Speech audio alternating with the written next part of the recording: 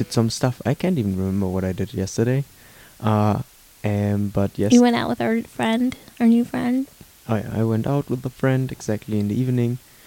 And what did we do the whole day? We just did a bunch of stuff. We ran errands. True. We did like a lot of like work stuff, like personal work stuff. We went to the coffee shop. Oh yeah, we did. We haven't talked about it in a little bit on the podcast, but we still go to our favorite coffee shop, The Office. We do. It's great. If you have a local coffee shop, let us know. If we're ever in your area, we'd love to visit.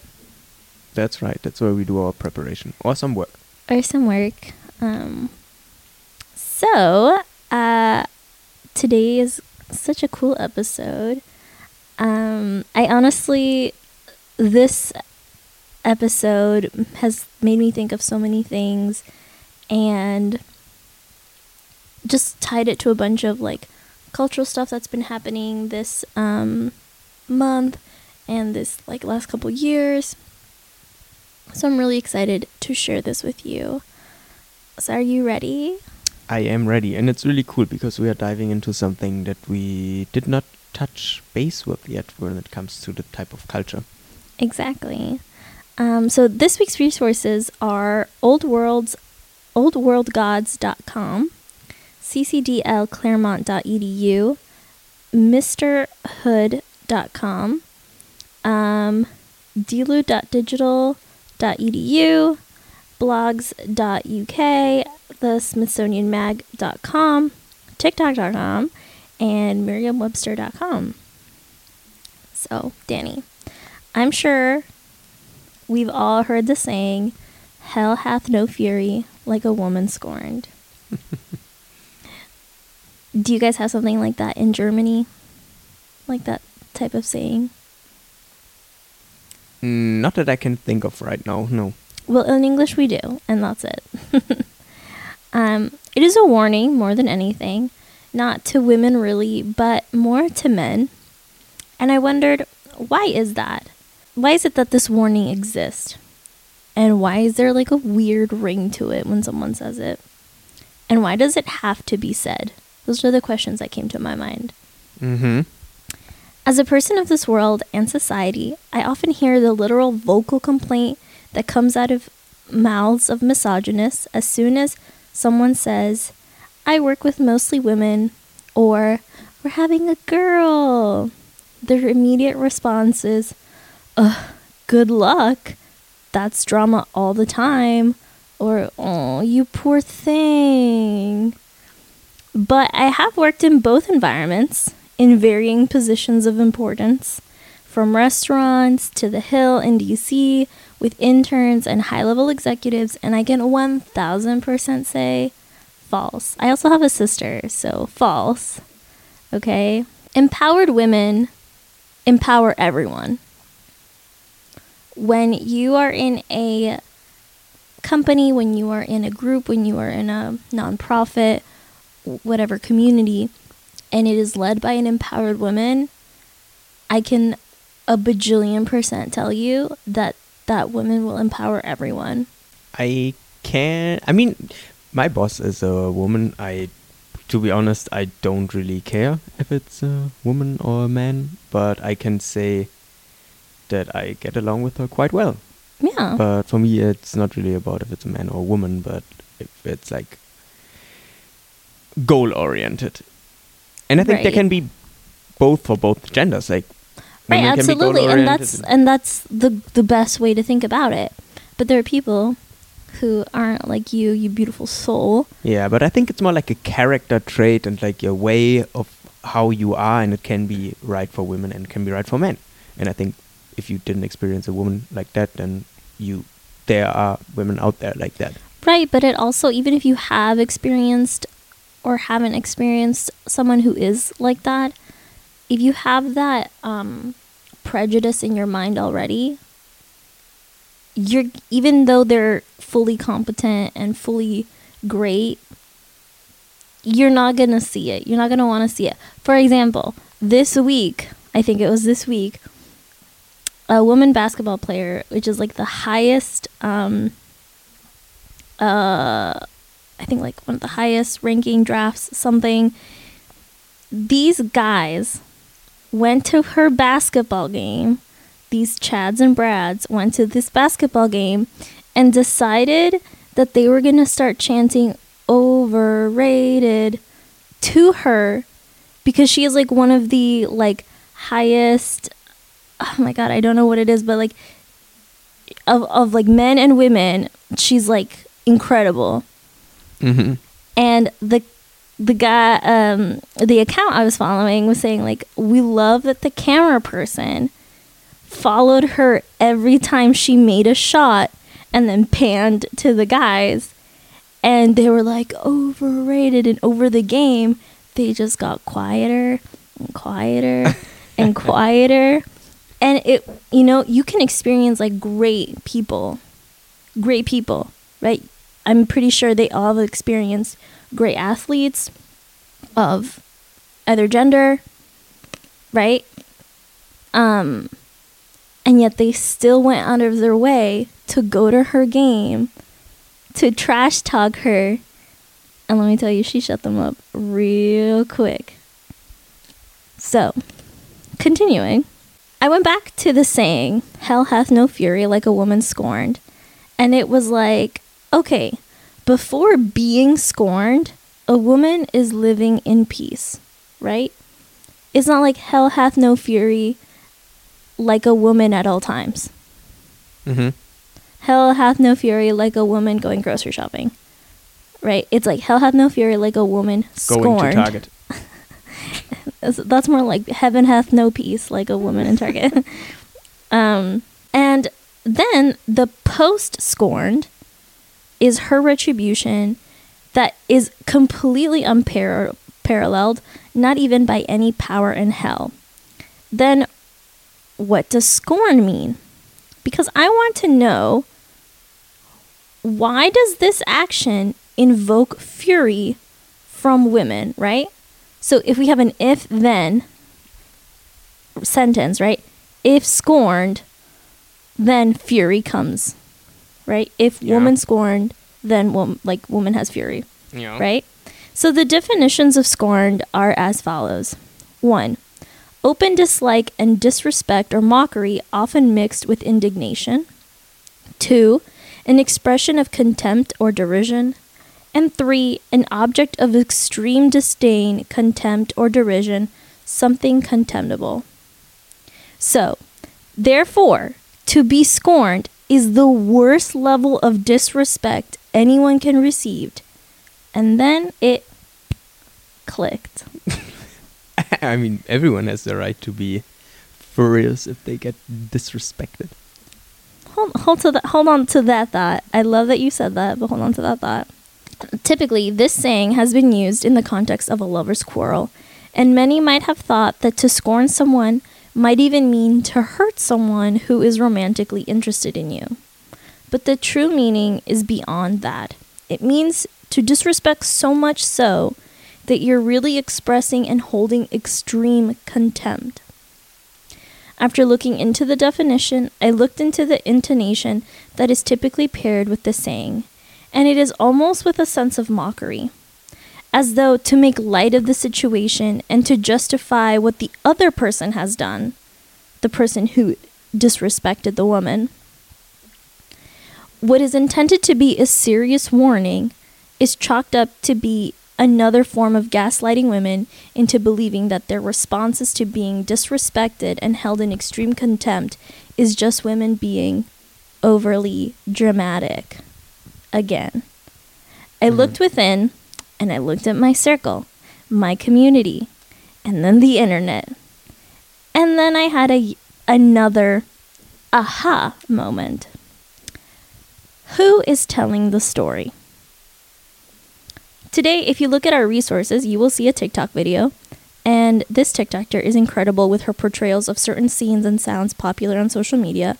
But more specifically, she made a video of the difference between movies and shows and videos of female rage when it's written by a male writer and when it's written by a female writer. You can pause to watch the video now. Yay. Okay, welcome back, everyone. So, now that you guys watched the video, that's Yeah. so true. I mean, the first description would be more towards being, I don't know, like desperate, don't know what to do, like. Yeah, that's typically, and Alright. that's why we have like the Bechdel test, right? If you guys hear noises in the background, that's Salem. She is in a box, so ignore. Getting in one. Yep. But basically, it's, the difference between how a male writer has it versus how a female writer has it. This intro is a little bit longer than usual, but bear with me and trust me through this mental journey. Why are we talking about rage and fury? Why is this a subject we don't always hear when we're talking about great women? Well, going back to my earlier question, who is writing the story? I found an article that we will be talking about today from the Smithsonian Magazine called Why So Many Mythological Monsters Are Female by Nora McGreevy. We will go deeper into the article later, like we usually do, but what really fascinated me were these initial sentences. A surprising number of these creatures are coded as women. These villains, wrote classicist Debbie Felton in a 2013 essay, quote, all spoke to men's fear of women's destructive potential. The myths, then, to a certain extent, fulfill a male fantasy of conquering and controlling the female. And this week we're talking about a Japanese woman, Kiyohime, in the myth, The Legend of the Bell of Dojoji. Let's begin. Let's go. Although there are a number of variations on the story of tragic romance and the Dojoji Bell, the most famous version is that of Anchin and Kiyohime. If I am mispronouncing, I am so sorry. I did look up how to pronounce them, but I can't guarantee that I'm saying it fully correctly. Anchin, a young and handsome priest, embarks on an annual pilgrimage from Mutsu to Kumano and seeks shelter at the Masago no Shoji family mansion. It is here that Kiyohime, the daughter of the mansion's lord, falls deeply in love with Anchin. In a playful manner, Anchin promises to marry her if she behaves well during his stay. However, upon his return from the pilgrimage, Anchin fails to keep his promise and evades Kiyohime's affections. Devastated by Anchin's betrayal, Kiyohime's sadness gradually transforms into rage and vengeance.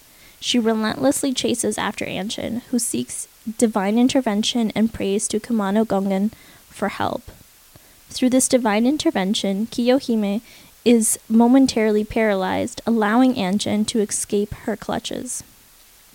Enraged by his escape, Kiyohime transforms into a fearsome giant serpent that spews fire. The story takes a tragic turn as Anchin pays a ferryman to prevent Kiyohime from reaching him. Desperate to seek refuge, Anchin finds solace at the Dojojin temple. In an act of revenge, Kiyohime wraps her serpentine body around the temple bell, engulfing Anchin in a fiery embrace, leading to his demise. The bell's fiery symbolism represents the destructive power of unrequited love and the tragic consequences that follow. As the tale of Kiyohime yokai unfolds, it delves into the complexities of human emotions and the consequences of broken promises. And that is the story of Kiyohime. It's quite a short one. It's quite a short one. And there are many things that come to mind because the story isn't a very long one, and it doesn't dive deep into the relationship between the two main characters and who they are individually, especially because the story is depicted on scrolls and triptychs. The writing and the art are valuable as always. And it's really cool. You can really look those pictures up and you can see like the picture, Yeah, the scroll. the scroll basically, triptychs. and how the story evolves. So Yeah, great it's art. very cool. And I don't know when it was painted, but I think like someone There like are the different variations, so there's some 11th from or the 12th century. 11th, 12th century, 18th century, 14th century. There's a bunch out there. And even to this day, there's like anime series, video games that have this character reinterpreted. So there in some of the resources, there are some articles that show like the different interpretations if you want to take a look at that. The tale of Kiyohime and Anshin has been used to justify the Buddhist belief that, quote, women have little inclination towards enlightenment in the next world, but deep reserves of jealousy and evil sexual desires. The depiction of Kiyohime, especially when it is done by male artists, serves as an insight into Japanese society's opinion of angry women at the time of the piece's creation. One constant in all portrayals of Kiyohime is that she gets more inflamed. Her appearance has become more bedraggled and less beautiful. As beauty in women was and still is highly valued in Japanese society, the association between Kiyohime's anger and appearance serves to lessen her humanity as the tale continues. Her loss of beauty symbolizes her loss of humanity throughout her transformation. According to Japanese mythology, Kiyohime, whose name translates to pure lady, was the daughter of a nobleman during the reign of Emperor Daigo. In the year 928 CE, Kiyohime fell in love with a handsome Buddhist priest named Anshin, who was traveling through her town. However, Anshin was sworn to celibacy as a monk and could not return Kiyohime's affections. Once he discovered her feelings, Anshin promised he would visit her, but fled to the Dojoji temple instead. Upon learning of his deception, Kiyohime ran after Anshin. Eventually, she caught up to him at the Hidaka River, which we talked about, but then, like we said, he hired a ferryman to carry him across, forcing Kiyohime to swim across the river without a boat. As she swam, Kiyohime's rage grew greater and greater and greater, eventually transforming her into a vengeful dragon. With the help of some monks, Anshin hid from Kiyohime in the Buncho, or temple bell. However, with her newly powerful nose, Kiyohime smelled Anshin and wrapped herself around the Buncho, breathing fire onto it until he burned to death inside. Consumed by grief at the loss of her love and of her own humanity, Kiyohime kills herself. Some vital motifs to keep note of, especially when you look at the art that accompanies the story, are the significance of the pattern of Kiyohime's kimono, as well as the way the artist chooses to portray Kiyohime's mutation, whether it be through a literal depiction of transformation or through visual metaphors. For example, one of the triptych portrays the moment at the boatman scene. Nemiroku rows Anshin across the Hidaka River, leaving Kiyohime behind. The specific depiction of Kiyohime, as played by the kabuki onagata actor Nakamura Fukosuke. This scene takes place when Kiyohime is still fully human. However, her kimono has a pattern of triangles and sakura blossoms. And in kabuki, a triangle patterned kimono symbolizes serpentine scales. So that's kind of a foreshadowing. Mm-hmm. Okay. So they start the evolution with the clothes and then... Well, it's not really the evolution, but it's like the foreshadowing. Yeah, okay. And sakura blossoms are also a symbol of ephemeral or fallen beauty. This imagery is important in the story of Kiyohime, as she was a beautiful, noble lady before her anger corrupted her. And I say that with a lot of sarcasm and disdain. And later, instead of hair, Kiyohime angrily gnaws on a part of her kimono. With furrowed eyebrows, her loose hair flies up around her. Finally, Kiyohime has become enraged enough to complete her transformation into a dragon. This piece incorporates all the motifs previously mentioned. Kiyohime's kimono is patterned with triangle scales and semicircle waves, and sakura blossoms fall from the buncho, so the bell. The print takes a different approach to Kiyohime's transformation in comparison to the first scroll painting. Rather than directly portraying her as a serpent, Kiyohime's trailing kimono starts to represent her dragon tail. Another hint at her transformation is her pointed, subtly beast-like ears. As her kimono curls around the bell, flames can already be seen licking from within or ancient hides. The sakura blossoms are most prevalent in this piece, making Kiyohime's corrupted beauty its focus. So really, all of that is to show and say that a woman showing any other emotion other than acceptance, submission, and rising above being scorned is non-human and corrupt. And I had another question. Okay, go for it. What about flipping the switch for a few minutes? Let's reverse the roles. Mm-hmm. If the pursuer had been the male character, I'm betting the following 3 conclusions would have been made. 1. His love for her, to pursue her, is a grand gesture. He transforms into a great and powerful animal to show his love and dedication to her. 2. She knew what she was doing. She shouldn't have played with his heart, and how could she do that while being a monk? And 3, she should have been flattered that he followed her. That's love. That's courting. So if the roles were reversed, I'm pretty sure those would be the 3 conclusions that people would have thought about in the story. His actions would have been justified, and yet hers weren't. He would be a baller, and she is non-human. Let's just say it. That still happens today. Most notably in pop culture with Serena Williams in the 2018 US Open. Her justified anger at being blatantly disrespected in a field where she clearly dominates was made out to be in publications as a $17,000 fine for not behaving like a quote-unquote woman.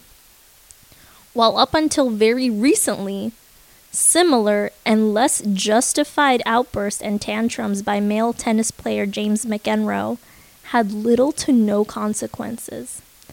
That is why, in the music video for The Man by Taylor Allison Swift, she talks about having to be on all the time in multiple aspects of her life that many men have the luxury of keeping separate from their business. Specifically, these lyrics. They'd say I hustled, put in the work. They wouldn't shake their heads and question how much of this I deserve. What I was wearing, if I was rude, could all be separated from my good ideas and power moves. And they would toast to me, oh, let the players play. I'd be just like Leo in Saint-Tropez. She would be the man. Actually, she is the man. She's the man. Go Tay. That's also Danny's next costume for us seeing the Eras Tour this year, hopefully. Mm-hmm.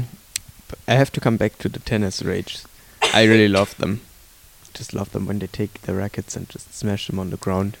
But it's not allowed to do it. No, but before, because Serena and Venus Williams, they're incredible. They're internationally known, not just for tennis, but for being great athletes.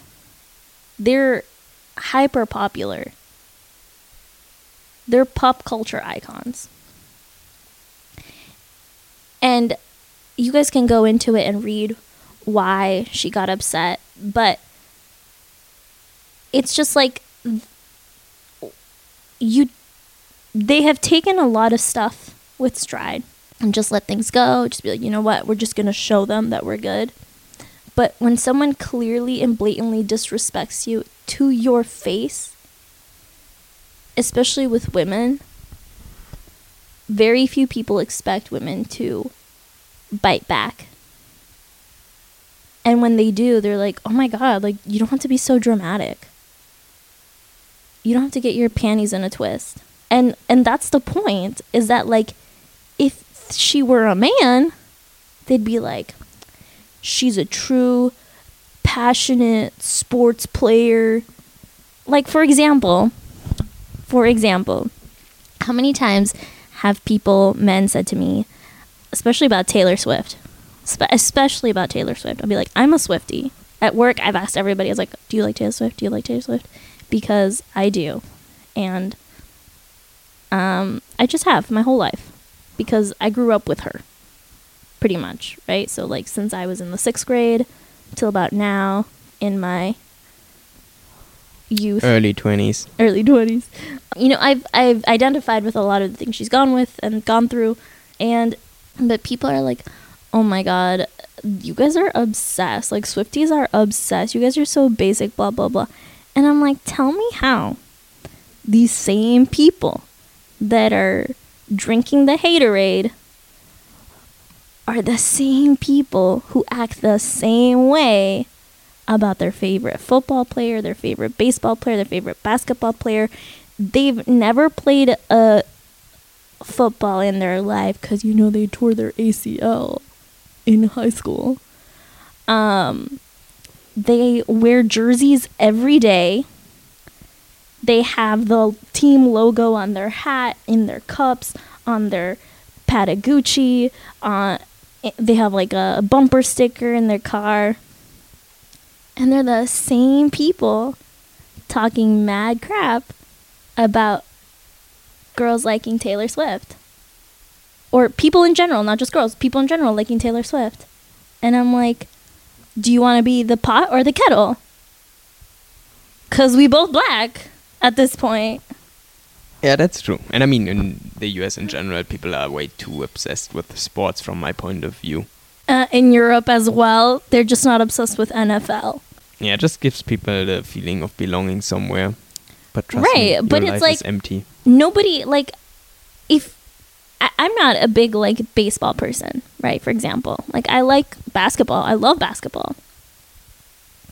But for example, like a sport that I'm not really into, baseball, right? If you're obsessed with baseball, I'm not gonna, like, rain on your parade. I'm not gonna yuck your yum just because it's not my thing. But this is the thing that where it goes down to, like, misogyny. Is like when women really rally around something and really like something, the majority of the people are misogynists that put people down, especially women down, for liking something.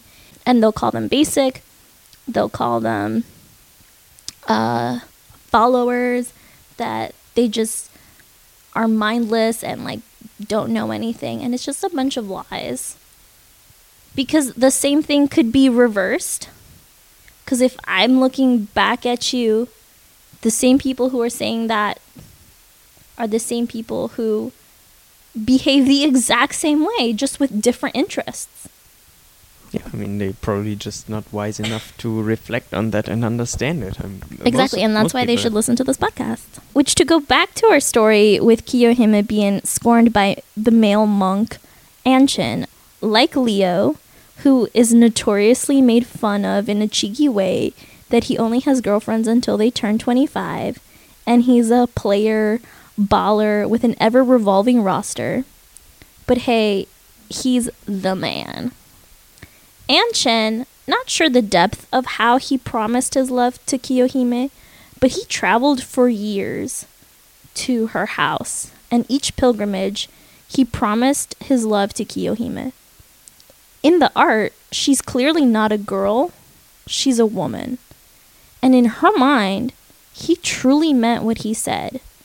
He made her think and believe that he would really leave it all for her. The story is short, and so you have to really question the bits and pieces that are missing. Right? I didn't know that he was going there frequently. I just knew that he was there once. No, he would travel to that house for years. Ah, okay. And when she grew up, she was like, okay, like, I'm ready. Yeah, I mean, that gives it a different like, it makes me perspective. wonder, like, you're a monk, first of all. Why are you, like, Why is this girl so intent on her believing that you told her you would be with her? It gives Lolita vibes to me, you know, where I'm like, you're an adult man. This girl clearly likes you, and she's growing up to be a woman, and now she is a woman. So for these whole years, she has had it in her mind, in her heart, this reality that you gave her, right? So in the article I mentioned earlier, which I really encourage you all to read because it talks a lot about past stories we've discussed and some that we have for you in the future coming up. What does it say? Here's the gist. Monsters have always been more than mere creatures of the imagination. They are reflections of societal fears and desires, serving as gatekeepers of cultural boundaries. In classical Greek and Roman mythology, a significant number of these monsters are depicted as women, revealing deeper anxieties about female power and autonomy. Ancient male authors crafted tales that projected their apprehension and fascination with women onto monstrous figures. For instance, Ovid's Metamorphosis introduces us to Medusa, whose visage could turn onlookers into stone, while Homer's Odyssey features Scylla and Charybdis, terrifying sea monsters portrayed as unequivocally female. These stories, though fantastical, mirror ancient perception of women as both seductive and threatening, embodying patriarchal anxieties about female agency. And this article also talks about even La Llorona, which we talked about as well. Mm-hmm. And really just focusing on these really forced archetypes that women get in stories. And remember, stories develop societies. Stories develop societies. So when you have these archetypes for women in stories, people start to translate that into archetypes for women in real life. And one of the things they said in this article was, if a woman is anything but a mother, she is a monster. So look at it from this side. Of a virgin, you're going to fight for her to be your baby mama. If she's the mother, she is your baby mama. If she's the crone and or the whore, right? If she's the crone, she was your baby mama. Now she's old, she's wise, she's kind of scary, but she has wisdom. Or if she's the whore, you want her to be your side baby mama, right? So in all these archetypes, it's this fascination of women as objects, not as humans. This fascination of women as what they serve for you rather than who they are. In the movie, The Swan Princess. Love this movie. It is hilarious. Kayla, my best friend, and I watched it. We laughed so hard. It was crazy. She asked him, "Why do you love me?" And he goes, "You're beautiful." And she goes, "What else?" And he's like, "Is there anything else?" And I looked into like some comments and videos on TikTok that talked about this video. And it was like, look at how people say they love you. Specifically, when men have a fascination for women, they answer it differently than when they have respect for women. So when they have a fascination for women, they'll respond to the purpose the woman has to the man. They'll be like, "I love you because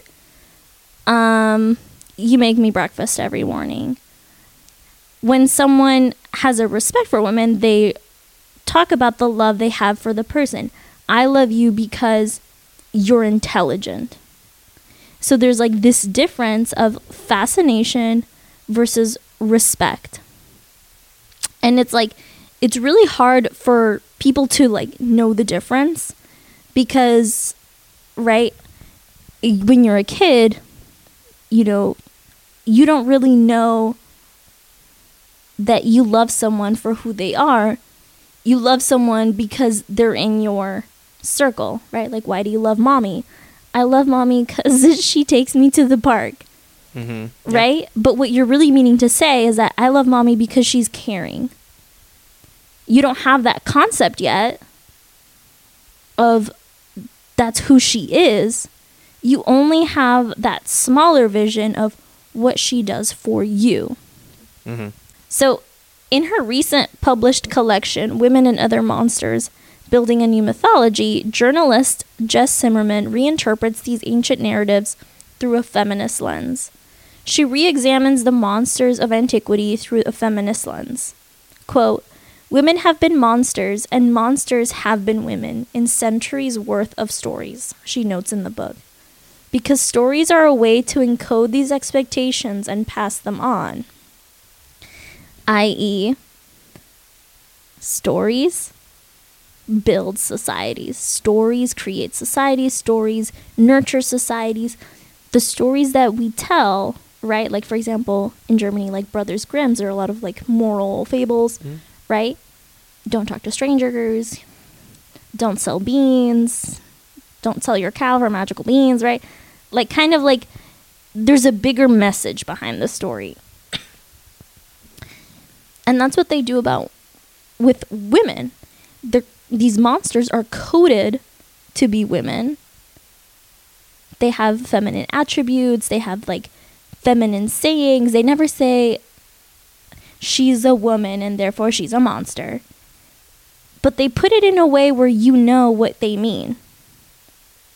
Kind of like in episode 6, I think, when we talked about Twyla and Roberta. We talked about how it's racially coded based on the perception of the reader, right?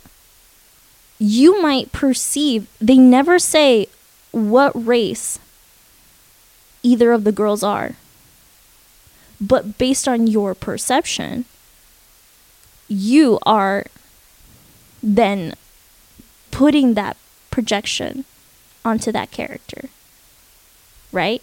Yeah, based on your personal experience and based more on your prejudice, right? Because, for example, if you're in the South, you might think one is black, one is white, or both are white. Who's to say that they're not both white or that they're not both black? If you're in the North or in your West or South, like, prejudice exists.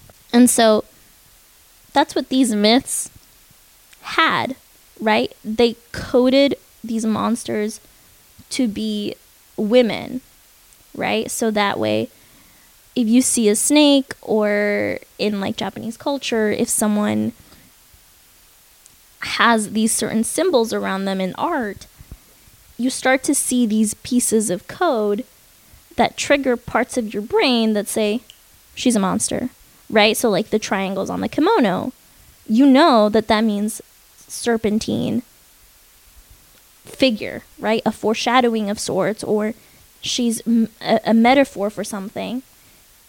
Someone who was raised in that culture and understand what that kabuki means, they're going to be like, oh, so a snake, right? We unfortunately don't know that because we only know from researching. But in that society, those stories, that artwork, and then what society tells you, you have that idea. And then even more on that quote, if women get upset, they shouldn't. Because if you get upset, then the society that you're in will see you as a monster. Furthermore, Zimmerman's work invites readers to reconsider these monstrous women not as a symbol of fear, but as embodiments of strength and resilience. By embracing their qualities such as ambition, knowledge, and desire as heroic, she challenges traditional interpretations that vilify female power. Through her reimagining of ancient myths, Zimmerman prompts readers to reflect on the stories passed down through generations and question the underlying message they convey. By doing so, she invites us to envision a mythology where women are not confined by societal constraints, but celebrated for their complexity and strength. In essence, Women and Other Monsters offers a compelling reevaluation of ancient mythology, highlighting the enduring relevance of these stories in understanding contemporary gender dynamics. It urges us to confront the narratives that shape our perceptions of women and to envision a mythology that celebrates their autonomy and resilience. With that being said, I personally want to champion Kiyohime and really put a damper on whatever false expectation has been given to women about not being enough. Not being enough to be human, to be enlightened, to be justified, to be respected, to be powerful, to be feared, to be a hero, a villain, or an anti-hero. Kiyohime is a great force, a great story, and moral story to all about how you better think twice before you disrespect a woman. Don't do it. You will regret it. And we're all about the long game. Her story then inspired the play by William Congreve, The Mourning Bride, and thus we have our quote and true warning. Hell hath no fury like a woman scorned. Wow. That was a lot. Most of the time I was just thinking about what you were saying, rather than being able to even contribute anything to that. But I agree, yeah. I mean, a lot of those things, recapturing it when it comes to stories, gives you a certain perception of how a man or a woman should be or what they would do in certain situations, right? So I think that was a really good point. And it does not have to be that way. It can be any way you want it to be. It doesn't, exactly. And I think that no matter who you are, there are great women who are incredible, who challenge the way you think, who challenge the way you view things. And I want to challenge our listeners, if you're listening, think of a story.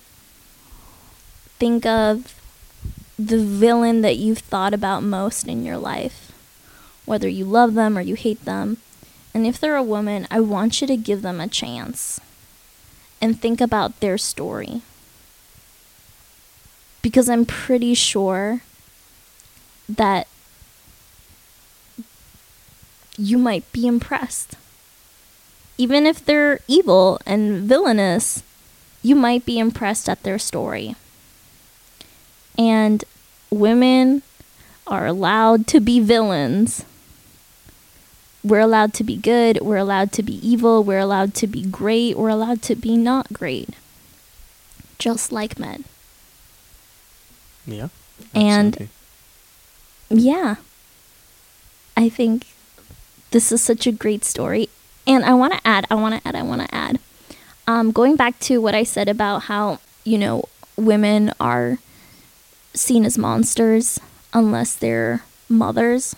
It was Fashion Week recently, and I'm pretty sure I'm going to mispronounce it, but the fashion line Batsheva had a runway walk with models that were 40 years and up. 40-year-old models and up. And they were amazing. I watched it. They walked with such grace, with such elegance, with such knowledge, with such confidence. And as someone who is very self-conscious about being an artist and being in the business, in the quote-unquote late part of their life, right? It really gave me a sense of confidence, a sense of, one, it sounds cheesy, but it's never too late. And two, F what the haters say. Yeah, and I agree with that. I mean, at the end, how you get perceived is how you present yourself. So sometimes it's not just about, I don't know how to express this the best way. Sometimes it's not about doubting yourself. If you doubt yourself and you present yourself that way, you are not going to express what you might want to express, and you can only express on what people see, how they perceive you. So you really need to act on it, and you need to act on it with confidence. Right, but on like a bigger sense, there's a lot of cultural shift changes happening where, for example, if you were a model in your 40s, in the 90s, even if you presented yourself with great confidence and great business knowledge, culture wasn't ready for that.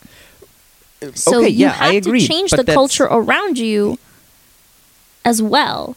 Yeah, but that doesn't change the fact that the person that was walking on there with confidence, with sex appeal, with the right knowledge, was doing a great job. People were maybe not realizing it, or it was not the time for it, but it doesn't change the fact that people already knew it. It was just not accepted. Yeah, and that's what I'm saying, is that even if it's not accepted, do it. Even if it's not accepted right now, do it. Go for it. Try it out. Because you know what? At the end of the day, the haters are going to hate it. Haters gonna hate. No matter what. Even if you're incredible, even if you're the number one basketball pick for both men and women, there's going to be a group that comes into your basketball game and starts chanting, overrated. Well, those are the best promoters in the end, so be happy for them, or be happy about them. Yeah, no publicity is bad publicity. But keep going. Don't doubt yourself. Don't think that you're less of whatever you are, of an artist, of a woman, of a professional, of a mom, just because you don't fit into a certain box. There's so many ways to be so many different things. Just like there's so many ways to be a woman. And with that being said, thank you guys all so much. That is the podcast for today. Thank you so much for listening and tuning in. We are so happy that this is our 16th episode. Oh, yeah. The time just flies by. As a reminder, our email is different. So if you have suggestions or inquiries, you can contact us at info@storiesofesses.com. Thank you, Schmitty. And you can find us now on Facebook, Instagram, YouTube, TikTok, and Pinterest. All right, all the channels, we are on it. Thank you guys for tuning in. We really appreciate it. If you enjoyed the podcast, do the cool thing and hit subscribe, drop a 5-star rating, or leave a review. Your feedback helps us with episodes, and it keeps the train rolling. That's right. Thank you, guys. I'm Gabby. And I'm Daniel. And we'll see you, or we'll hear you next week. Until then, have a great week. Bye, guys. Tschüss.